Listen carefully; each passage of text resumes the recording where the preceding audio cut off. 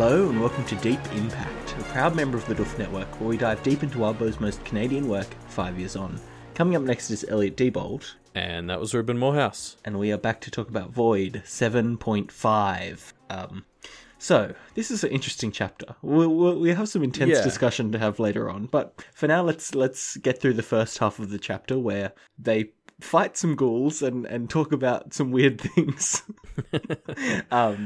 So Blake, Rose and Maggie are heading into the center of the city, but they have to fight their way through a few ghouls, including one ghoul that is weirdly fat, which kind of keeps Rose guessing. Yeah. So there's actually a bit of a time skip between where 7.4 ended and where this one starts. And so I guess, having gone through it a second time, Blake has told Rose, Maggie, and Evan what he thinks. Yeah. The Baham's trick is, based on the fact that he coordinates with stuff Evan later. I'm assuming he basically told them what he thinks is going on. So it's just us that's sort of trying to figure it out as it's all going down.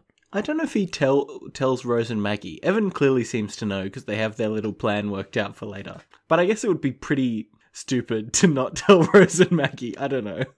Yeah. I agree. I would say Blake has stupidly not told Rose and Maggie some other things in the last arc or so, but not that super tactically relevant, I guess. So it seems weird if he didn't. Yeah, definitely. But yeah, I do like how off-put by this fat ghoul Rose is, because she's got her whole scientific approach to practicing, and it kind of feels like if you study biology, it's sort of like one of the first rules you learn in biology is all the classifications have exceptions, and it feels like she's still someone struggling with that. Like when you're a first year biology student, you're like, just fit in your category. God. Yeah. There's a point where Blake hears a page turning, which obviously we are only meant to assume is Rose is actively trying to research ghouls while they're fighting it to try and figure out what's going on, which I love. There's a number of moments during this scene where she's just reading from the book essentially. So she's doing on the field lookups basically. Yeah. And Evan basically says something to the effect of ghouls just being stronger zombies because he learned it from a video game. And Rose refuses to accept this, even though as they learn more and more things about ghouls over the course of this chapter, it's just clearly true. Yeah, the bit where Evan later is like, so they are just kind of superpowered zombies, and as the text just says, I could hear Rose sigh. It's good. Yeah, it's classic. So they talk about how to kind of take out these ghouls, but the best answer they can come up with, I guess, is eggs. So they start egging these ghouls, which kind of works. It's hard to tell if it works because it works or it works just because the ghouls are kind of confused by this. And I just wanted to quickly pull out one line so first of all, Rose's response to Blake's original idea about eggs, actually it's Evan's idea about eggs, is like, you just want to egg the cannibalistic monsters. And I just love this whole set. I love the idea that it actually wasn't working. The ghouls were just so flabbergasted that these randos came up and just started throwing eggs at them. Yeah. That they were just kind of put off. But I also, and then Evan also mentions that he never liked eggs, so I guess Wildbow's war on eggs predates what I expected. Yeah, so the backstory to Evan's war on eggs is his mum explained eggs to him as she was trying to explain kind of female reproductive health and the menstrual cycle, which is why Evan kind of gets squicked out by eggs now. Do you think this is the origin of Wildbow's war on eggs? Do you think this is a real story from his own childhood? Could be. But the whole conversation around this is hilarious. Yeah. The bit where menstrual fluids first come up and Blake sort of looks at Maggie before he realizes what he's doing. Yeah, and she Maggie's just like, straight-faced. No. No. Yeah. It's pretty good. It also, I can kind of see why they had to put Evan to sleep, though. I know Blake has thought that partially... Evan to sleep. Yeah, they just asked him to go to sleep. But they had to trick him with the whole it'll help Blake thing. Because he is kind of annoying here. This is a sort of tense planning situation, and Evan's just getting FOMO about not knowing what they're talking about. Yeah. I can see why there was a bit of a need to put him to sleep without Blake. Like he I guess he can actually be annoying. Like I loved it as a reader, but if I was there in the moment, I would have been like, "Oh God, just let not us now." focus." Yeah, totally. So they do kind of use eggs, I suppose. They smear eggs on weapons and kind of dispatch 2 of the 4 ghouls quite quickly. Quickly enough that the other 2 ghouls are put off, and Blake says to them, "Hey, you guys can either be killed, you can be bound, or you can swear to never hurt another living soul." And they choose to never hurt another living soul. Yeah, and Blake is disappointed by this, which, like, I mean, obviously I get on some level that, like, he would love to have tools at his disposal, but that is such a different perspective from, like, the Blake we knew 3-4 arcs ago. Like, Blake back then would have been like, oh, yeah, like, oh, you know, that sucks, I guess, but I still did the right thing, whereas here he's kind of like, oh, I suppose that's right. Yeah, I think he's starting to realize the importance of having, you know, tools at his disposal, right? And this is kind of, I think, thematically similar to what we've been talking about, how he's dehumanizing June a bit over time. He kind of realizes, like, I don't know, I think he's starting to realize that he can't afford to be as empathetic to others as he has been. Yeah, I mean, obviously it's interesting because he offers them this choice. Like, they still, like, it's a good sign that he even offers them the choice. But like, there's that difference in response to them taking that. Like, I do think if this had been Arc 3 Blake and he'd gotten a ghoul to swear off ever, like, hurting humans again, he would have been ecstatic with himself. He would have been like, hell yeah, like, look what I just did. I think he actually wouldn't have, back in whatever Arc 3, he wouldn't have wanted to send a ghoul after anybody, even a Haim. He would have been like, no way. Who knows what collateral damage that could cause, right? Yeah. There's a moment in this fight where, as well, Corvidae kind of moves towards one of the ghouls and realizes that he can't do anything and just kind of gets out of the way and like invites the ghoul to walk past him. Which is obviously a bit of a dick move, but I don't know, Corvidae is really kind of endearing himself to me. He's very, like, down to earth and seems just like a kind of chill, villainous guy. Yeah, I mean, like, part of me deep down wonders if maybe this was part of his whole thing. Like I don't know, because we still don't really understand how he does what he does, but maybe this interaction seeded some of that. Because it does seem out of character for a ghoul to promise never to hurt another living creature, so maybe JP did something to it, but I didn't really get that impression. He's so much more, like, clever or cunning, might be a better word, than the rest of Rosa's party. Yeah. Like, the rest of them, like, you know, Hexus and the Tallow Man and stuff, and Mary are all just kind of blindly obedient or insane. Yeah. Whereas, like, he's so creepy. He's just so totally creepy, Corvidae. He's just, he's so clever and creepy and unsettling. Yeah, we'll get into that more later this chapter as well. Corvidae gets some fun moments in the later part of this chapter, but for now they kind of have bested the ghouls, and Blake and the Cabal walk over to a car that's occupied by a woman, and Blake kind of remarks on her strange connections, but we don't get more detail than that. Rather than kind of attack her, which Maggie seems to almost want to do, they graciously help her push her car into her garage. And we don't know who this woman is, right? Like, Blake and the characters do, but we, the audience, don't. It's like the opposite of dramatic irony, which I'm going to call comedic irony. And I love it. It's like, it's such a fun way for us to be a bit left in the dark as we slowly find out what actually has happened here. Well, it's just like, it's a different kind of tension, right? Like, we've spent a lot of time recently on the sort of, like, the tension has been things could go wrong and people are going to die any second now. And this is, like, different because Blake and Maggie are just so instantly in control of this whole situation, and they're very comfortable. And so the tension turns from worrying for them and instead just sort of, like, trying to, like, piece all the puzzle together. So the tension comes from you trying to figure something out. It's just a nice little change of pace for a bit. Yeah, you're right. It definitely it keeps us still engaged, but in a different kind of lighter way than, like, oh shit, bad things are constantly happening. Yeah, exactly. Don't worry, we'll get back to that later though.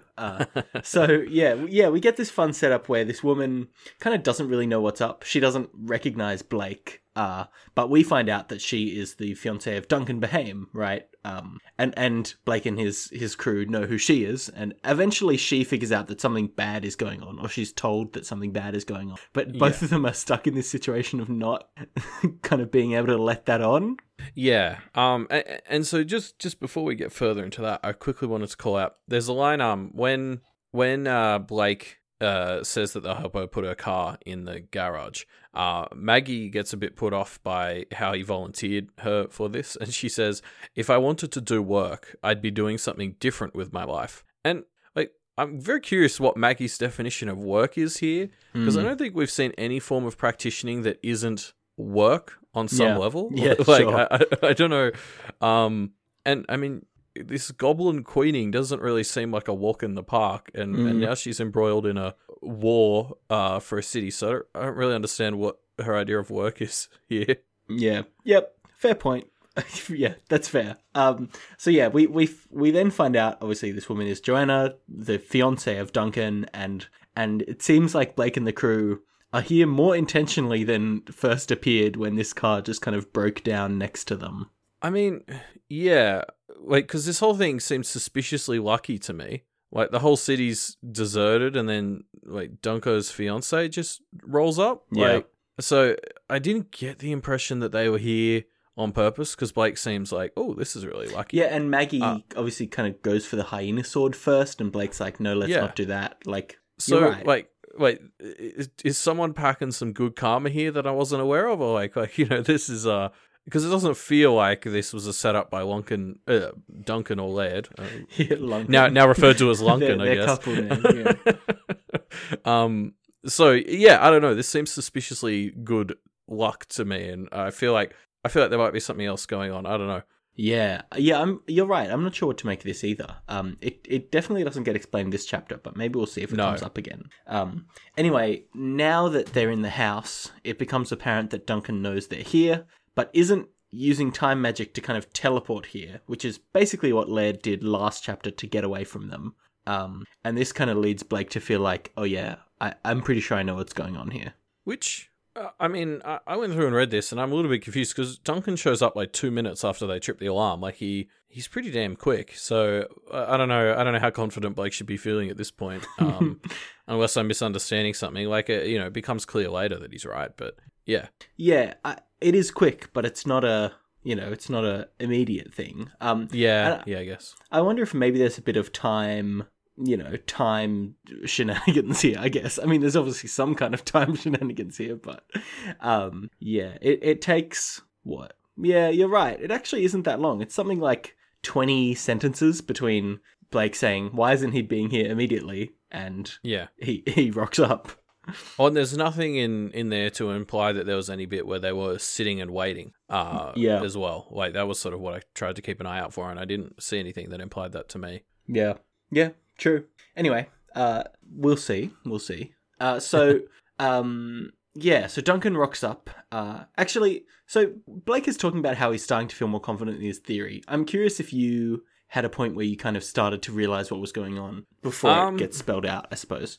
No, not really. I needed it to be spelled out to me. This I was thinking in a on very different tracks, which I'm sure the ending to our last episode probably made clear to everyone. I was thinking in very much the wrong direction. So it wasn't until Blake was halfway through explaining this that I actually caught up. I guess not figured it out, but caught up. Yeah. Okay.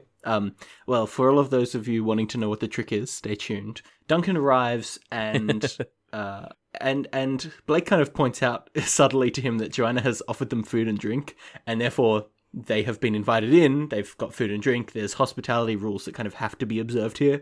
And so Duncan kind of really wants to just shoot them, but knows that he can't. Yeah, and who's the smug one now? Behames. Blake is very confident and proud of himself during this whole interaction with Duncan. I love it. Yeah, and this is what makes it feel like this is planned out, because Blake really is fully in control of this situation. Like, he really has executed this pretty brilliantly, right? Like, he's set up a situation where Duncan is just neatly boxed into a corner and can't really do anything about it. Yeah, I mean, I'll have some more to say about the long-term idea Sure. behind this plan as we get further in. But like, yeah, you're right. This works out very well, and it's nice to see Blake so in control and confident for a bit. It's a bit of a different color to what we usually get to see on him, so it's good. Yeah. So Duncan tries something. He tries to grab an egg timer, which I assume is some kind of little tricky implement that he can use. I guess we forgot to mention that Duncan's house has a bunch of clocks in it, which is great. But yeah, Blake notices this and kind of calls him out and basically says to Duncan, try it. I know you can't. So, just drop the egg timer and call Laird, which Duncan just kind of has to eventually do. Yeah, so my understanding here is that Duncan was basically trying to bait them into breaking hospitality first. I don't think. He didn't have any plans with the egg timer. I think the idea was he wanted them to notice that he swiped it, so that they might attack him, and then he could presumably attack them back without retribution, karma wise. Yes. So Blake says something along the lines of, "Hey, if you can just freeze time for yourself and escape, you won't really be damaging me, so you can do it." And Duncan can't do anything. I suspect that Duncan's messing with Blake's perceptions would break the hospitality rules, right? And so Duncan is either trying to force Blake to do something and then he can react, or just take the egg timer as a resource for later. But yeah, Blake is just like, no, fuck that. Yeah. It makes a lot of sense. I didn't really. I think the reason I felt compelled to explain my understanding of that was because I didn't have that on my first read through. It was really my second one. Once I understood the trick more, where I was like, oh, okay, so that's what it was a bluff, basically to try and provoke an attack. Yeah. So Duncan calls Laird. Laird arrives, and so do a number of Bahame kids and kind of dolls from the sisters to back them up. I mean, apparently the plan was basically get Laird and his cavalry in here. Because hopefully Blake's gone all in with this plan. Yeah, he really is confident that now that he's figured out the trick, he can deal with it, I guess, and in doing so, take Laird out, make Laird be overconfident, and take them out. I want to pull out this quote where Blake is thinking about whether he should let Joanna, Duncan's fiancée, go, and he thinks, I couldn't trust ordinary humans. Then again, she liked Duncan, of all people. How normal could she be? Which I think is just a great fuck Duncan line. Yeah, I don't know. I'm usually a keen supporter of team fuck Duncan. But I'm going to have to go against Blake on this one. I know we've turned Duncan into a bit of a meme of incompetence in our podcast. I mean, I don't think we did that much work to do that. Well, no, yeah. I mean, in the story so far, he has not really proven that effective. But in the mortal realm, he's an extremely successful and well-liked detective. Yeah. I think for a normal person, he probably is quite a good catch, basically. Yeah. So I don't really think this is fair at Blake. Yeah, all right, fair enough. I want to call out one other thing, which is the very next line that Blake thinks, but it was a kindness, and I was starting to think that I needed to be more kind, especially after my last visit with Mrs. Lewis, which is just a great moment of Blake kind of realizing that he isn't just blindly slipping down the steep slope that he's kind of on as being a diabolist. He's realizing, hey, I need to make some conscious efforts to be kind, which I think is reassuring to know. Yeah, and because I mean, this is the sort of decision I don't think we'd ever see Rose make because it was a tactical error. But he lets Joanna go by herself, and I guess I don't really understand exactly what in his conversation with Miss Lewis made him think this. She mentions I went back and read it, and she mentions the slippery slope very briefly. That's kind of it. I don't really understand what the connection here that concretely, I guess. I guess it just sewed that idea into his head. Just seeing her again reminded him of why he's avoided doing all the bad things. Yeah, and why he's not taking the easy way out, I suppose. Yeah. So Duncan and Laird both kind of make some moves. They try and pull some tricks, and Blake kind of reveals that he's cracked it. The Bahames don't actually manipulate time, they manipulate the perceptions of people around them to make it look like they're manipulating time. So instead of, freezing time, what they do is just kind of turn off your brain for a bit. They go and run off, and then your brain kind of switches back on, and it feels to you like suddenly things have just happened while time was frozen. Yeah, and so like at first this didn't really seem like a huge twist to me, because I guess things like the coffee shop incident way back in Arc 1, I'd already kind of assumed that was how it was working. It was just localized, because, if you're altering someone's perception, it's just kind of like localized time messing withness. But then, like, the more you think about it, the more you sort of like, oh, this changes like a lot of things. And we'll get into that pretty soon, I guess. Yeah, I mean, I think it's very important, because if they're just freezing time, there's nothing you can do about it, right? Like, that's just something that is beyond your ability to deal with. But as soon as Blake kind of cracks the trick to it, it doesn't actually change how the power works practically, but it means that he knows enough about how it works to be able to counter it, which, as he proves, is pretty powerful. Yeah, exactly. Also, as Blake is kind of revealing this, we get these little explanations of how previous Bahame magic worked, which is so fun. It's like, it really makes me want to do another reread when we finish this one, to go back and be like, oh, what clues are there that this is actually how it was working? I want to talk about one, which is the slowing down time around the house, which I think is pretty important. So I went back to 3.5 when Blake kind of encounters this effect, because Blake points out that he saw two different things. And the quote that is being referred to there is Blake saying, or Blake thinking, "I looked, and I saw the quarter in the air, spinning in slow motion. When I looked without the benefit of the sight, I saw it on the ground. Different views for the awakened versus the unawakened, different effects." That's how Blake interprets it at the time, but it seems to be, at least from my impression, that when Blake is looking through the sight, he sees time slowed down, but without the sight, he kind of sees it as it actually is, In what Blake thought was, oh, with the sight, I see it as it's slowed down, which is what it actually is. The reality is, it's not slowed down. Blake is just being tricked into seeing it slowed down when he's using the sight.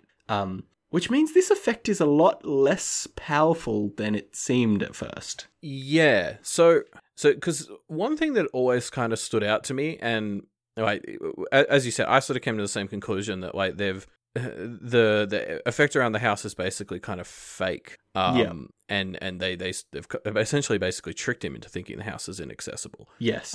And that's interesting, because one of the things when Blake was in the Bahame house as they were doing the ritual the first time, is somebody like compliments Laird and was like, "Oh, this is really clever. Like, is this like an original idea of yours?" and blah blah blah. And then that never sat right with me, because then we sort of found out later that the effect is just slowing down time around the house, and it's sort of like, well, that's not that clever. Creative. Yeah. As far as time magic goes, creating a slow zone seems like a fairly unoriginal idea. Yeah. So like this makes that line retroactively make a lot more sense, where it's like, oh, he hasn't slowed down time in an area. He's managed to find a way to trick practitioners, or maybe even just specifically Blake, into thinking that that's what's happening. I love that this reveal basically solidifies Laird really just being a con man, right?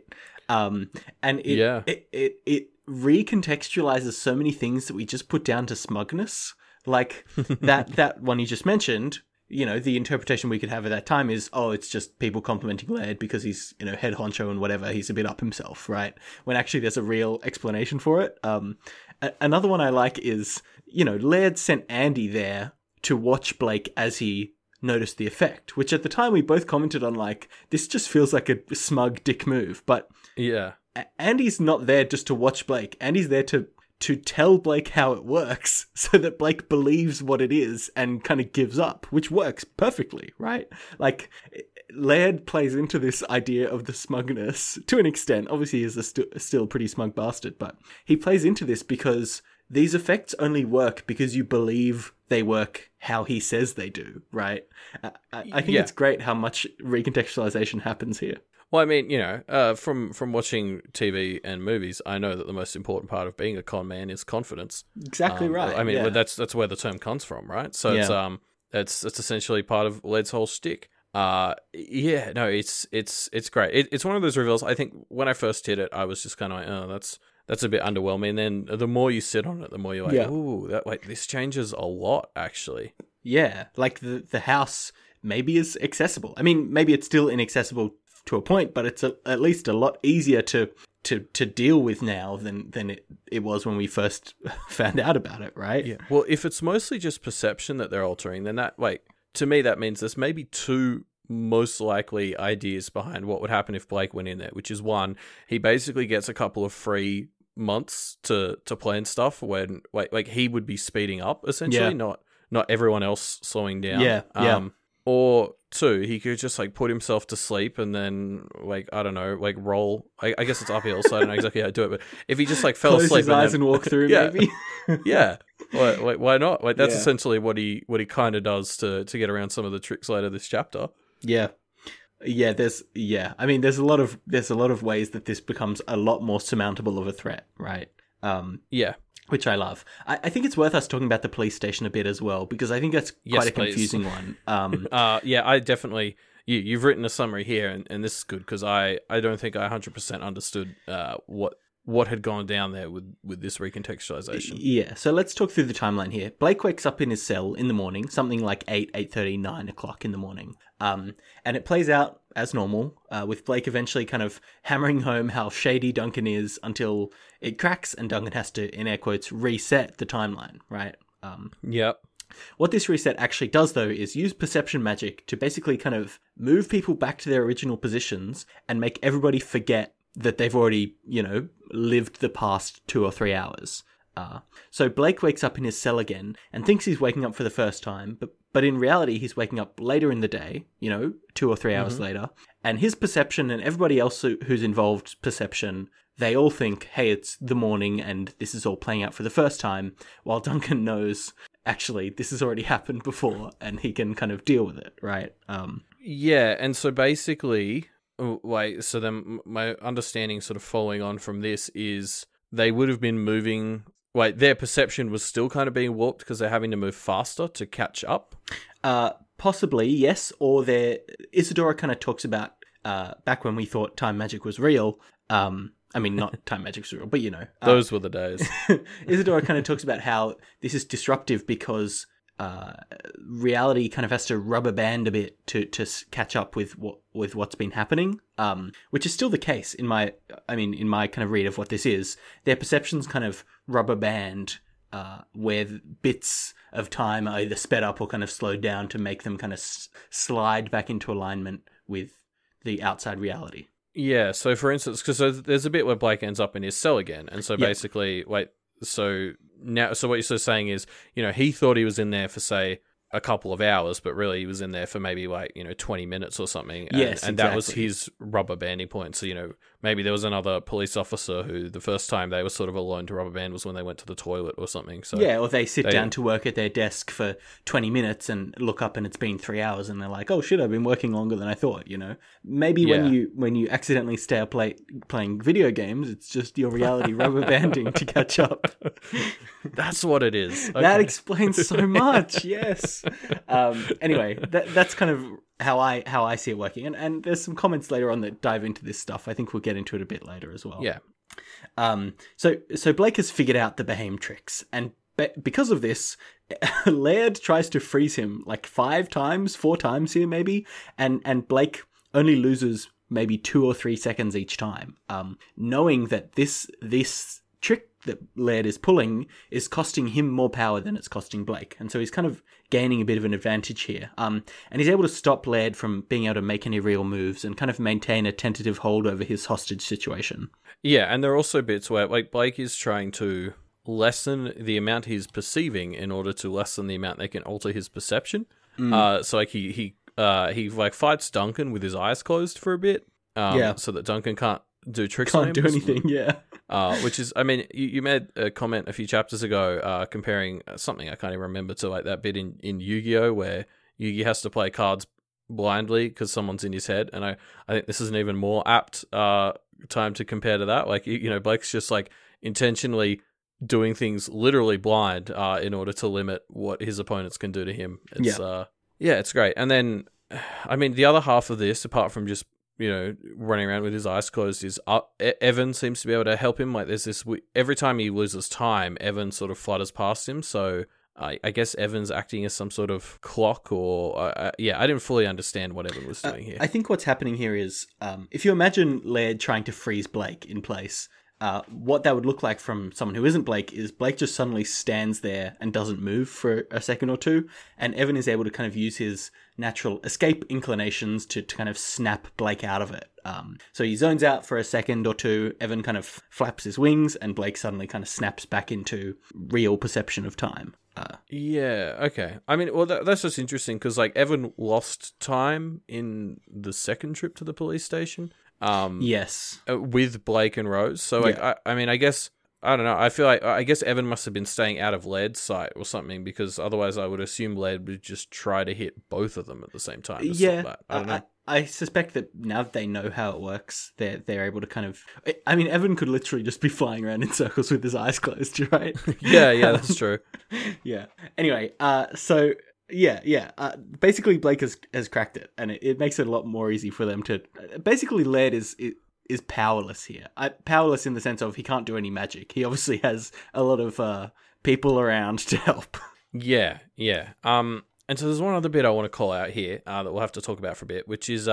So Duncan sort of attacks Maggie, and as she's sort of getting up, Blake notices her head was bowed. And I saw a glimpse of something inhuman in her expression when she changed hands, shaking the blood free of her gauntlet. Was she possessed? Was that what was going on with her? And yeah, I mean, like, obviously we've been getting a lot of hints that Maggie has seemed really unhinged for quite a while now. And I'd thought a lot of it was maybe just her or her excitement at this whole fire and blood situation. But the idea that this isn't entirely Maggie actually makes, like, a lot of sense. Like, my first thought here was to tie it back to this whole idea of how she left Jacob's Bell, the things that she sort of refused to talk about. I'm wondering if all of her left Jacob's Bell. Like, I don't know how splitting yourself up magic... Like, you feel like she's left parts of herself behind? I mean, yeah, maybe. Or... I guess, I don't know. I mean, the other thing is like, we know she's friends with Patriarch, so, like, maybe... Well, I guess that's not really how glamour works. I don't know. I don't know. Maybe, I don't know enough about how splitting yourself up magic would work, but she could have sent her more reckless and bloodthirsty side to go, and I don't know. That seems like pretty powerful, so, like, I don't think it's that. Yeah. The ability to split yourself up like that would probably be a huge asset in a lot of situations, so... It feels like to me what's happened is a bit of a controlled possession where Maggie's got some reckless thing that she's been using to, I don't know, give her an edge in combat situations or whatever. And she's just been carrying it for a bit too long. Yeah, maybe. I mean, this whole bit actually had me like remembering Blake bled himself open, and there was a lot of talk of him maybe getting possessed at some point, and that's never really been dealt with. I suppose now he's largely made out of wax. Yeah. So maybe that counts. I don't know. Yeah. You think Blake has something that's slipped inside him too? I mean, he could. Like, it's hard because we're in his perspective, but that would be a very nice explanation for why he's been a bit less human. That'd be very convenient, because then I wouldn't have to blame him as much. So I like very that. Morally convenient. Yeah. So Blake is kind of talking about the hostages they have, and at some point it becomes clear that Laird knows exactly who Corvidae is, and this causes him to be like, oh shit, you have Corvidae? Man, like, Corvidae is scary enough that Laird knows who he is and realizes that he should play it safe. I mean, like, Blake puts this down to, we have access to the same books, it's fine. But, Laird's from Jacob's Bell. I don't know. This feels like Corvidae is famous enough to be pulling some real wild shit. Well, actually, Blake said that line about having the same access to the books, but I don't really understand that, because I don't think Blake knows that Laird got taught by Rose, so I don't know what books he's really referring to. Maybe he thinks that Corvidae is just in the public tomes. But yeah, no, like, Corvidae is just so fucking scary though. Like, Laird's right. The bit where Blake sort of goes to Rose and he's like, "We should wrap this up. Where's Corvidae?" And Rose is like, "Oh, I told him to stop Duncan." And Blake's like, "Did you tell him how?" And she says no. And then Blake just pauses for a second. He's like, "Go upstairs," which is where Joanna, Duncan's fiancée, is. It's like, "And stop him now." And it's just this moment of like, oh, fucking hell, Corvidae. Like, so it's so creepy. He's really the kind of other that you have to micromanage. Well, it's just like the way he disrupts things, like, changes ownership on a universal level. Like, we've already talked about this. It's so emotionally, like, it's an emotional attack, really. Oh yeah. Like, it attacks your connections to the world, literally, and in the world of Pact, and that's so, like, it's so existentially terrifying. I think that's why he creeps you out so much more than, like, Hexus or Mary. Like, he's just terrifying on a fundamental level. All of these summons were mistaken for demons, right? Tallow Man, the Oil Slick, Bloody Mary. But JP is the one that I kind of get why he's confused for a demon, because he does have that vibe of, like, he's just upsetting the order of the world. Like, that's just what he does. No, you're right.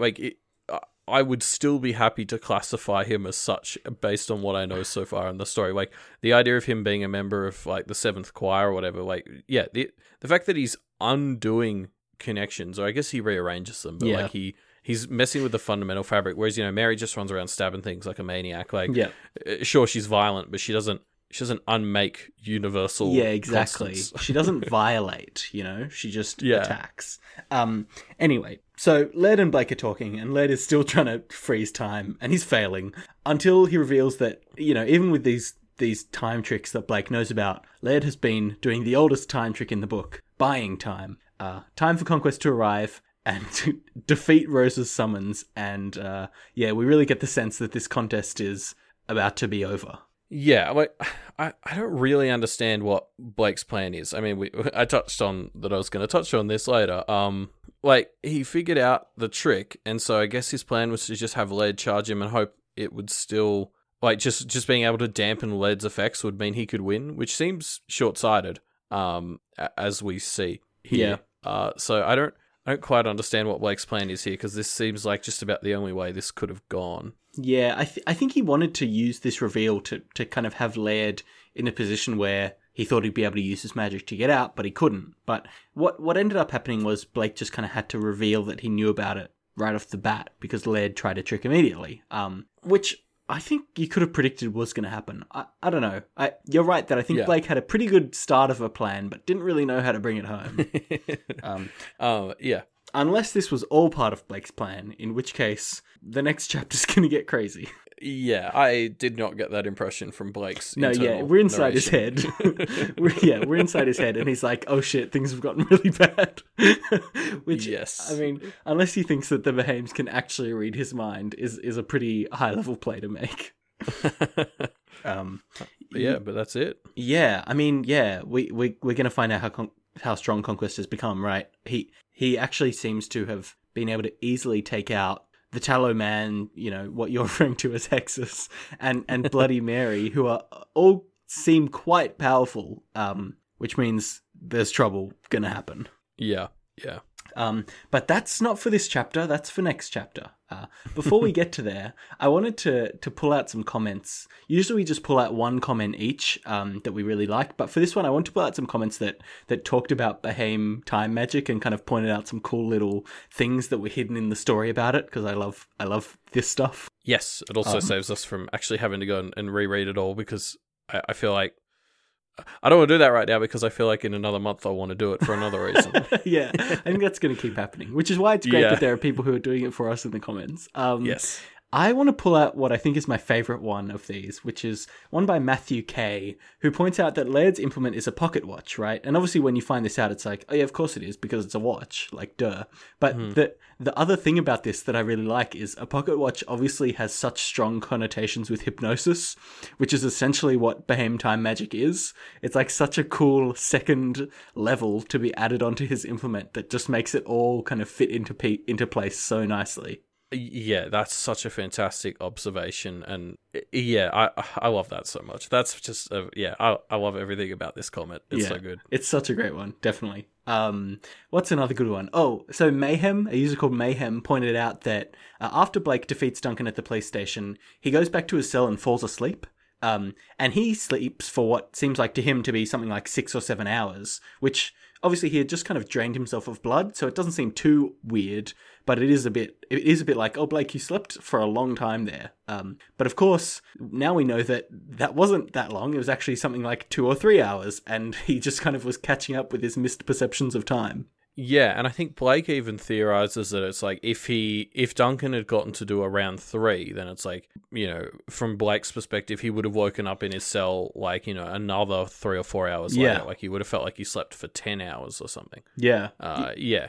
Yeah, it's awesome. I think the police station is one of the is full of these moments. Another one that is pointed out by a user called Dread Pirate points out that when Blake wakes up for the second time, in air quotes, he notices that he woke up later because the sun is much higher in the sky, and this is just kind of like, oh yeah, of course, because obviously you woke up later because you were already awake. You just kind of have experienced 3 hours later than you thought you would. Do you think, because it's just their perception that's being messed with, like Blake wasn't in his cell when Duncan does the spell to send them back? Yeah.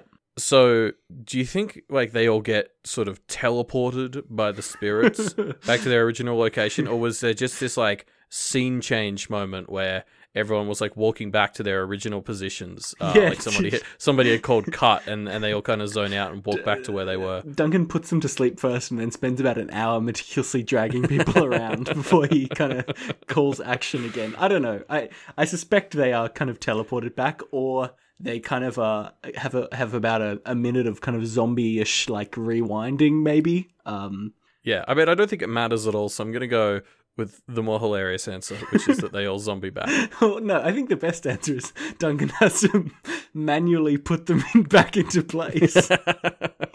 Anyway, so those were 3 of the comments that I really liked that just called out these little hints that were dropped throughout the story. I love this kind of stuff. And so another comment we should quickly mention is the first comment in the thread is from Walbo himself. And he comments that this chapter came out on the 3-year anniversary of him uploading and scheduling the first chapter of Worm. Yeah. And so that means, using mathematics, that today is the 8-year anniversary. So it's essentially the 8-year anniversary of Walbo's starting web serialized stories. Which is, like that's he's written so much. Yeah, it's a big occasion. What can we do to commemorate it, Elliot?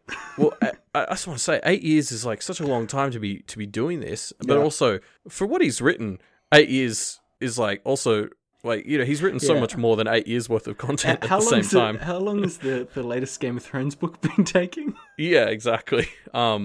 So, like with all that in mind, the fact that he's done so much and he's done it over, a significant amount of time, we just wanted to give an extra special shout out to patreon.com/Walbo, which is obviously how Walbo gets rewarded for these fantastic stories. He relies on this for his income. So if you can spare some dollars, please do. Yeah, he's been doing it for 8 years, and I think it's easy for people to, at this point, think something along the lines of like, oh, well, if he's already able to make an income off it, it doesn't matter too much if I donate or not. But that's a naive level of thinking, I think, because patrons do drop off and people forget to update their credit card or whatever it is. And so we do need more patrons to come in to make sure that Walbo is able to do this sustainably, So yeah, absolutely. Definitely check it out, and you don't have to donate. You don't if you aren't able to, of course, but any donation that you can give would be helpful to Walbo. I know he also has, I think, a PayPal. If you want to do a one-time donation, you don't want to have a whole Patreon account set up, that's fine too. Yes. So patreon.com/Wildbow.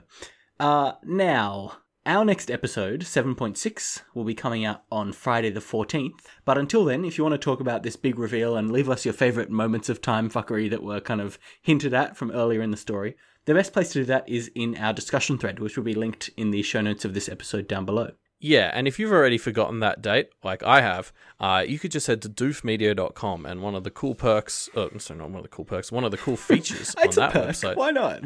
Yeah, okay. One of the cool perks of that website is the calendar page, which shows you when all the episodes are coming out. Not just of our show, but of all the other great shows on the Doof Media Network. Yes, and there are a number of great shows on there. Check out the calendar, and why not just pick a day at random? Because I'm pretty sure that Scott and Matt record a podcast every single day. So pick a random day and check out a new random show. There's great stuff in there for everybody to enjoy. Yeah, and of course, some of the things on there, you may be like, what's that? I don't know that. And that's because they're patron exclusives. So things like being able to actually watch Matt and Scott record We've Got Ward live. Yep. There's monthly Q&As. Yeah, so there's a bunch of cool stuff that are sort of patron-only sessions. So if you head to patreon.com/doofmedia, you can find out more about those and come and start getting involved in them. Yes, something that we don't usually plug every episode, but I think is worth a shout out is our Twitter at MediaMD Podcast. You can go there and you can chat to us, tweet at us, and we'll probably respond. I've got it set up to send me notifications, so if you tweet at me or follow us on there, I'll get it and I'll give you a digital shout out or a digital high five or whatever the kids do on Twitter these days. Yes, I'm actually in the process of learning how to use Twitter. Oh my god, Elliot, did you get a Twitter set up? Finally. Yes, so I'll be learning how to use that Tweeter account as well. Yes, that's what it's called, Tweeter. Yes. and so I too will be able to respond to the tweets we get on Twitter. There you go. If that isn't an extra special reason to follow us on Twitter, I don't know what is. Apart from that, we will see you all for the next episode of 7.6 on Friday the 14th. See ya. Bye.